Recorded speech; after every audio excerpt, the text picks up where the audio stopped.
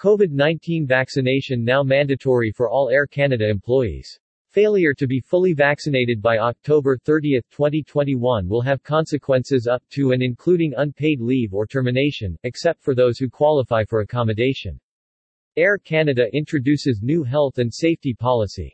All Air Canada employees and new hires must be vaccinated against coronavirus. Under mandatory vaccination policy, testing will not be offered as an alternative.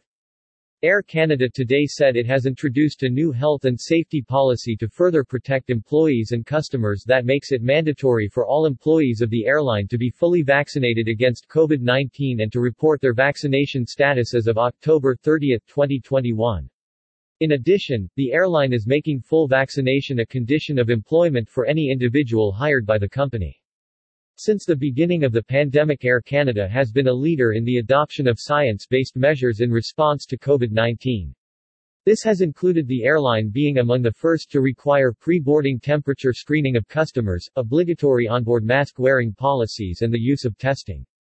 The decision to require all employees of Air Canada Mainline, Air Canada Rouge and Air Canada Vacations to be fully vaccinated and report their vaccination status is another initiative to ensure the safety and well-being of all employees and customers. Under the mandatory vaccination policy, testing will not be offered as an alternative. While Air Canada will fulfill its duties to accommodate employees who for valid reasons, such as medical conditions, cannot be vaccinated, failure to be fully vaccinated by October 30, 2021 will have consequences up to and including unpaid leave or termination, except for those who qualify for accommodation.